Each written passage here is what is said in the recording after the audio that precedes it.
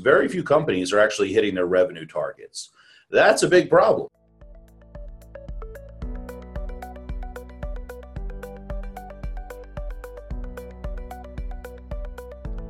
Buyer behavior isn't the same, and the old sales funnel is no longer relevant.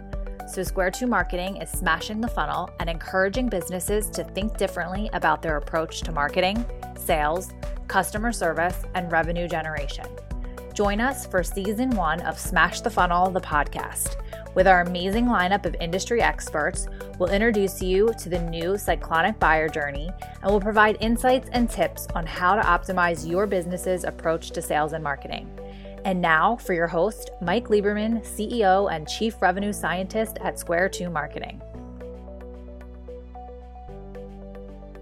Hey everybody, this is Mike Lieberman, CEO of Square 2 Marketing, Chief Revenue Scientist here, and I'm thrilled to welcome you to Episode 1 of Season 1, Smash the Funnel, the podcast. And today's episode is titled, Why the Heck the World Needs Another Podcast, and Why Your Revenue Isn't Going Up on Cyclonic Buyer Journey. And the first thing I have to answer for everyone who's listening is, why another podcast? Why now? There's so many podcasts and so much information out there.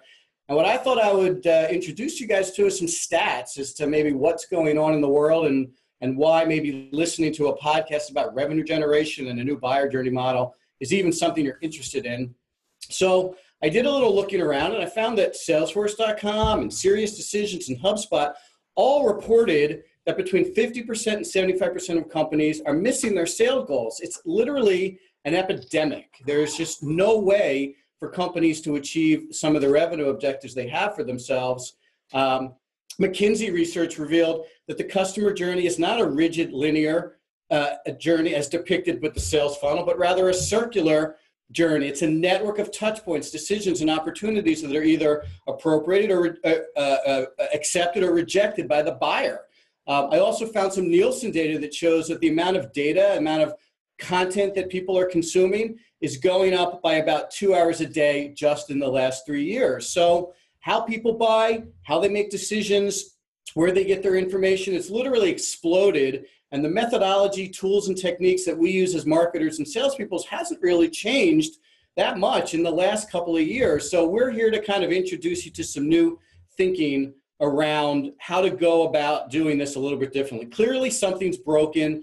The way we as business leaders go to market and drive revenue, we have to really look at doing it a little bit differently. And at Square 2, we've always wanted to be thought leaders and provide leadership, strategic thinking, and new ideas have always been part of our brand, and we want to offer that up to clients and prospects and partners and interested parties in the form of this podcast. We've been waiting for a long time to do some type of podcast content, and we really didn't want to just do another kind of standalone podcast where every couple days or every week we talk about a separate topic. What we really wanted to do was something remarkable and wanted to do something in a Netflix style where we give you 10 episodes of thematic content, all designed around the Season 1 concept of Smash the Funnel and the Cyclonic Buyer Journey. And we're going to allow you to get all that content all at once and then binge through that if you're so inclined and share that. And then you'll have kind of all of this in context of the bigger journey. So in this first episode, we wanted to introduce you to what we're going to talk about throughout the rest of the season, specifically the Cyclonic Buyer Journey. And to get started with me today is author of Smash the Funnel, the book, which is coming out in September. He's also co-founder of Square 2 Marketing and my business partner here, Eric Kalis. Welcome to Smash the Funnel, the podcast. I am very, very excited to share.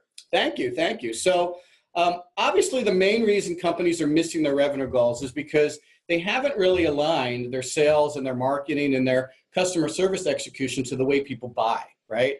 Our new Cyclonic Buyer Journey model shows it's much more complex. There's a lot more stages. There's a lot of outside influences impacting them as they cycle through their decision-making process. So I'd like you to talk a little bit about why we created the model, why we think using it is going to help our clients execute marketing, sales, and customer service, and why was this important to Square 2 to share this idea with everybody? Well, I think that the one common thread that you'll find running through all of our clients and prospects and people that attend our educational sessions across the board just don't get results. And they get a little results here and a little results there. But overall, like you said earlier in your statistics, very few companies are actually hitting their revenue targets. That's a big problem, because if you want to have a healthy, successful business, you got to hit those revenue targets so that you have the cash flow to reinvest in the company and take care of your team members and do the little extra things that clients and customers require. So we started doing a lot of research as to this question as to why people don't hit their revenue numbers. And the answer is that they don't specifically take the time to think about their strategy before they implement the tactics. As you correctly identified, most people jump to the tactics. They're doing a lot of stuff. They're advertising online, they're creating white papers, they're working on their website and trying to do search engine optimization, but without this common understanding of why that buyer's journey has to be met. And if you think about yourself, a lot of the listeners out there, if you think about the last thing you bought, man, it was hard. There were so many different influences in your buying decision. Your friends were telling you one thing, you were reading different things online, user reviews brought you to a new idea, and at the end of the day, you were so freaked out, you didn't know what to do.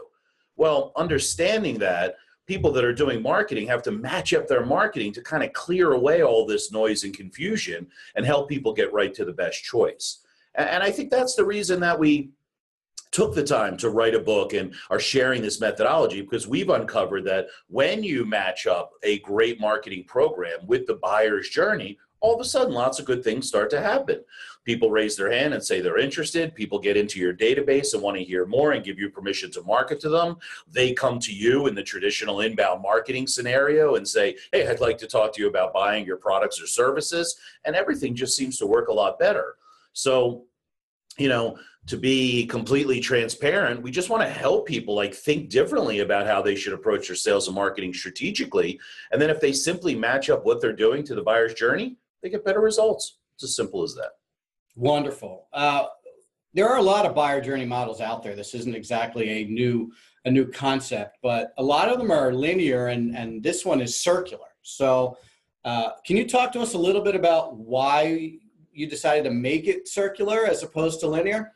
Well, circular, and whether it's linear, circular, triangular, in the shape of a rhombus, the challenge is that what is the buyer going through? And when you think about a cyclone, crazy stuff whipping around in circles at high speeds, you can't grab onto anything. You're flying away from the forces of the wind. It's so hard to get control. And that's how people feel when they're buying something. Now, I'm not talking about buying a pack of gum for $1, but I'm talking about buying some software for $100,000 for your company. That's a big decision. And if you have this cyclonic influence around you, it's tough to make the right call, choose the right product, choose the right partner to deal with. That's where, when you understand the circular motion, how things are just whipping around.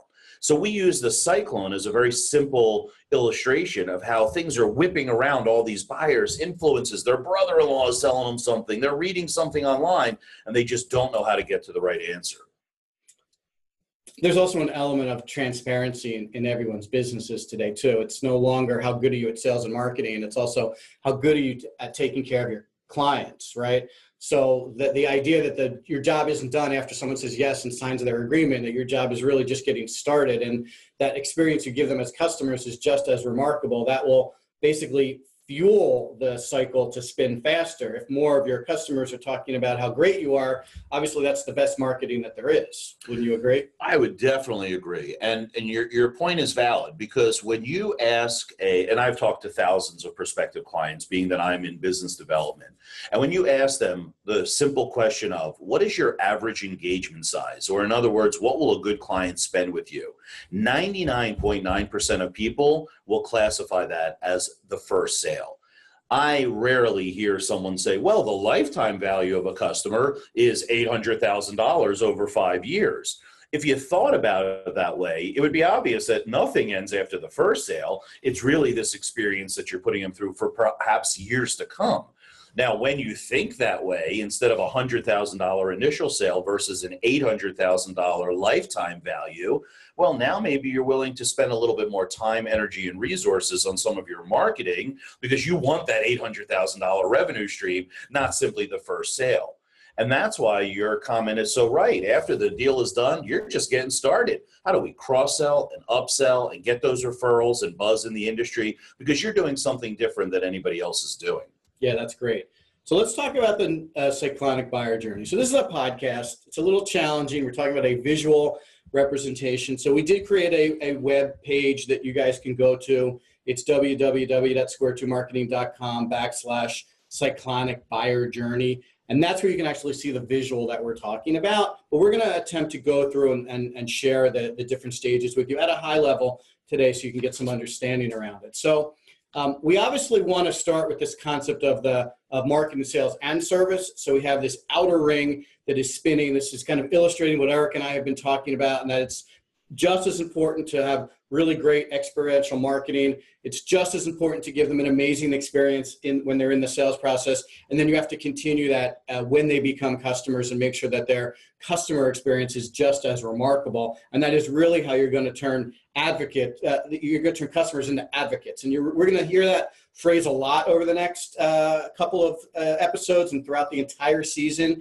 How we activate our customers to be advocates is a big part of driving revenue. So the very first stage that we have in our model is called pre-awareness. So you don't see this in many buyer journeys. Most buyer journeys start with kind of a track and this concept that everybody you want to do business with is going to be actively looking for you. And we're not sure that's really the case. So Eric, maybe you could talk to us a little bit about what this interesting pre-awareness stage is and how that fits in from a marketing perspective. Yeah, it was an interesting conversation that we had about naming this stage because it could be a variety of things. But typically what happens in pre-awareness is that we're so busy with our day-to-day lives. We're so busy at work doing the things that we're doing just to get stuff done. We're not thinking about better ways or different ways or even pains or problems that might be happening. So in the pre-awareness stage, the goal of the marketer is to simply introduce ideas about process improvement, cost savings, and all those things that you might have considered on the periphery, but didn't really think about hard that you don't have that problem today. Your hair is not on fire today. So a great way to start at even before the top of the traditional funnel is to start introducing yourself, your concept, your products and services to people that might not be actively looking for you. That's that pre-awareness stage that we're talking about. Now, some of the tools like demand generation tools and account-based marketing are really interesting tactics that could be engaged in this stage to kind of introduce yourself to people. And a very simple example might be, what if you decided that your target market were CFOs and you ran a pay-per-click campaign on LinkedIn with a little piece of content introducing to a concept or something new that's coming down the pike that someone who's so busy might not have thought about or understood. But here it is on LinkedIn, a piece of content that they could download that would kind of poke at that emotion that maybe I do have to look into this, or maybe this is a problem that might occur in my business. So that's where getting the ball started a little bit earlier rather than traditional inbound marketing where you're waiting for people that have a problem to find you. Let's be a little bit more aggressive and introduce ourselves to folks that don't know they have a problem or don't know about our company, product, or services. Yeah, that's a great explanation. And a lot of the prospects we talk to almost always tell us, well, I know who my prospects are. And in those cases where they want to target hospitals or they want to target specific kinds of businesses in specific areas, it's relatively easy for us to put together campaigns that target people that they already know could be good fits for them. So that pre-awareness stage is one that we spend a little extra time talking to our clients and prospects about because it does offer some interesting opportunities. Yeah, that's exactly right. Now, what commonly people make mistakes in this area is that the offer they'll make in the pre-awareness stage is a bottom of the funnel offer. Hey, let's talk today. Let's have a quote. When that's so far from the way you should be doing it, because if you once again stand in the shoes of your prospect, they're far from ready to buy, but they might be interested in learning a little bit. And jumping into that, what can I sell you today, is a big mistake that a lot of people make. So once again, let me help you, let me help you, let me help you, as opposed to let me sell you something, should be your posture in the pre-awareness stage. Great, that's really good advice. So that's stage one, pre-awareness. I'm going to go through a couple of these stages a little more quickly. Obviously, upcoming episodes in the podcast are going to drill into these stages in a lot more detail. But awareness, which is the second stage, it really defines most people who are familiar with what you're doing, but perhaps not necessarily interested in or not actively engaged in a search yet. So they might be aware that your company exists and that there's products and services that service them, but they haven't made the decision as a buyer or as an organization yet to actively start a buying cycle around this. So they're aware, they're on the lookout for this kind of content, but they're not really active. They're not proactive in that search. They're a little more reactive is how we like to describe it.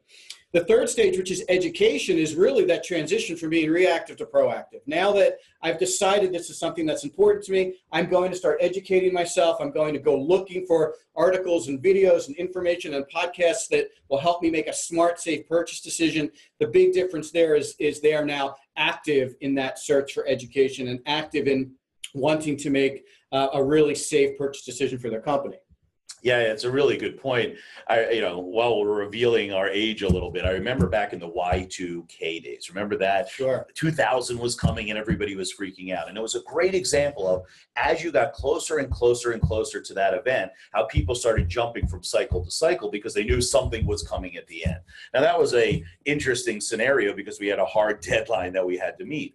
Other people, do I really have to buy this software today? Maybe, maybe not. And that's where we have to continue down the cycle or cyclone. Yeah, cool. And then there's consideration. So consideration is they've actually made a decision to do something, right? So they're done educating themselves. They've decided they're going to take action. They just don't know what it is yet. And in our case, they might be thinking about bringing someone in-house to hire a marketing director, or maybe they're going to hire a marketing agency, but they're going to do something, right? They're done getting educated about how their marketing or their sales isn't quite working right, and they're going to be making a decision, but they're still considering their options. So we'll talk a little bit more about that in an upcoming episode. And then once they've kind of rationalized that a little bit, they get to evaluation. And when it's down to evaluation, they've pretty much narrowed their choices to a small handful of options, and they're going to really dig in and start to understand the differences between those three options. Again, to use us as an example, when people decide that they're going to go with an agency, then they basically narrow it down to 3 or 4 agencies, and they start evaluating those agencies to see who they want to work with. So the same thing would be in your business. If you're a manufacturer, they may have narrowed it down to 3 potential manufacturers for this particular product, and now they're going to get to know them a little bit better. So, Eric, I wanted you to talk a little bit about how the buyer journey has changed from the perspective of the amount of people involved on the buyer side, right? Like a lot of data is now showing that the amount of people involved in the buying decision is going up pretty dramatically. I think McKinsey's latest published says like almost 7 people in an organization are somehow participating in the buyer journey. So this seems like an extra complication to what we've been talking about. You're not only managing one person's buying decision, but now maybe 5, 6, or 7 people. So how does that impact what we've been talking about today? Well, it just makes it more complicated, right? Because if back in the old days, you had 1, maybe 2 people making a decision on a purchase. Okay, let's talk to those 2 people. And what happens is it becomes an essence of factorial. You remember back in high school, 1 times 2 times 3 times 4, things go up quickly exponentially. So what happens here is that if you're talking to 6.8 people at a company to buy your $250,000 software package, holy smokes.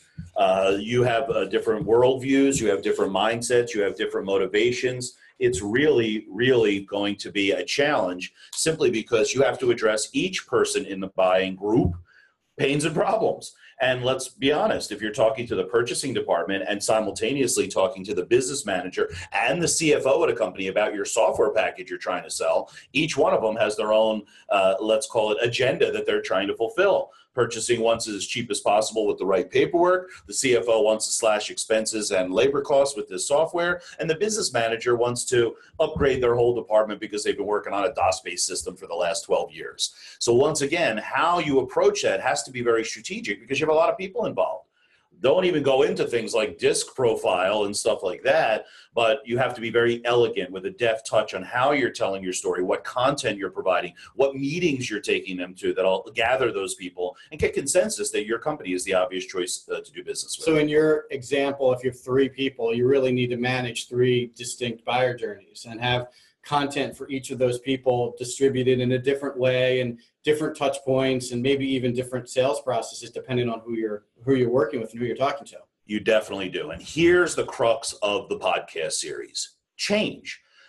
Just having one white paper and calling it a day is just not enough today. There's this cyclone, as we've been talking about, and now the cyclone is 3 people involved in the cyclone. So the question is, what content, stories, offers do I have to give to those 3 people? Is that a pain in the butt to do? Absolutely. But if you want to get the results you're looking for, this is where you have to change your thinking about how you go to market. Yeah, and you also mentioned this earlier, but the strategy piece of it really helps with that also, right?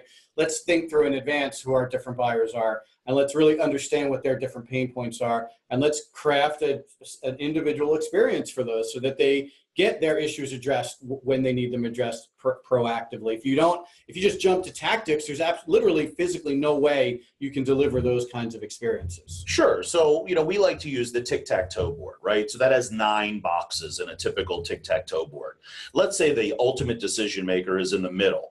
All around them are the other people that are influencing this decision. Understanding that before you go to market, you got to flesh out the content, stories, and buyer's journey for each one of those 9 boxes so that you're prepared to take each one through that experience. Too often we find clients that are just using the same approach for everybody, and that's why they're not getting the results that you're looking for.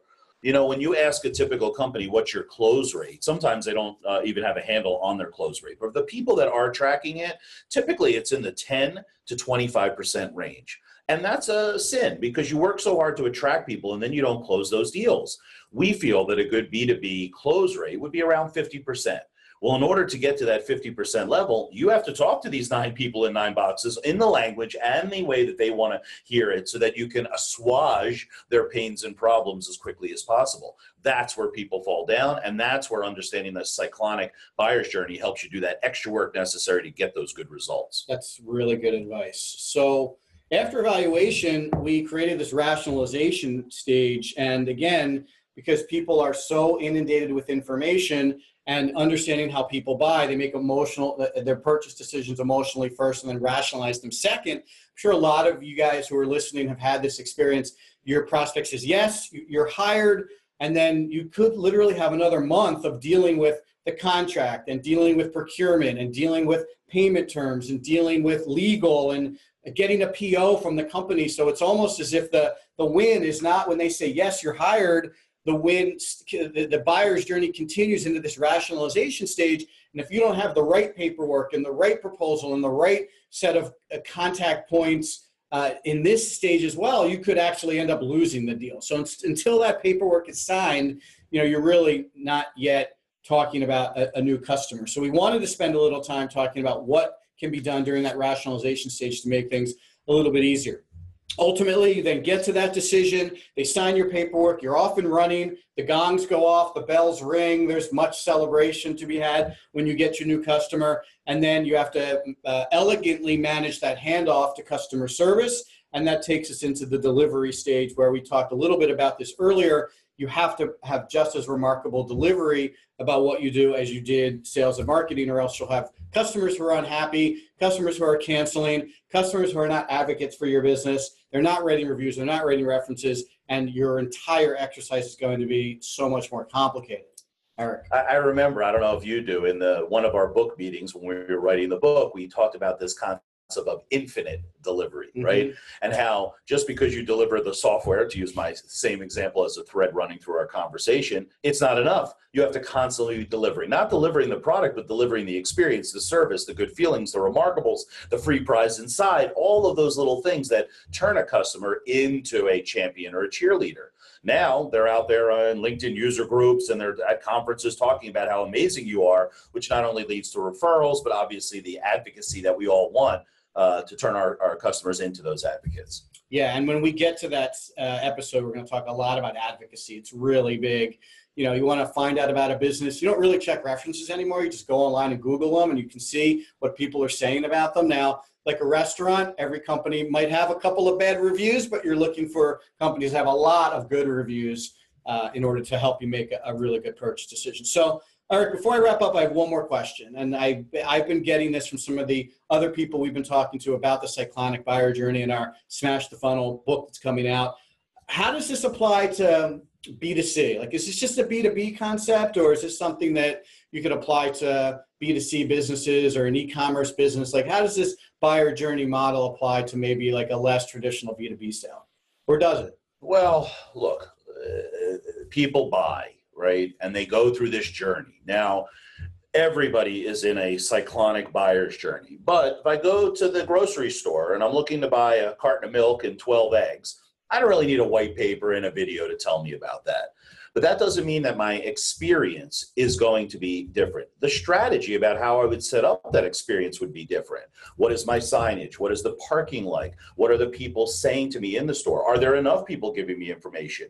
You remember the Home Depot scenario where their first thing when they opened was that they were going to find experienced carpenters and plumbers to staff their stores. And then over time, when they became public and, price pressures, well, then they just had any old Joe from the neighborhood who didn't know anything, and the experience was much less.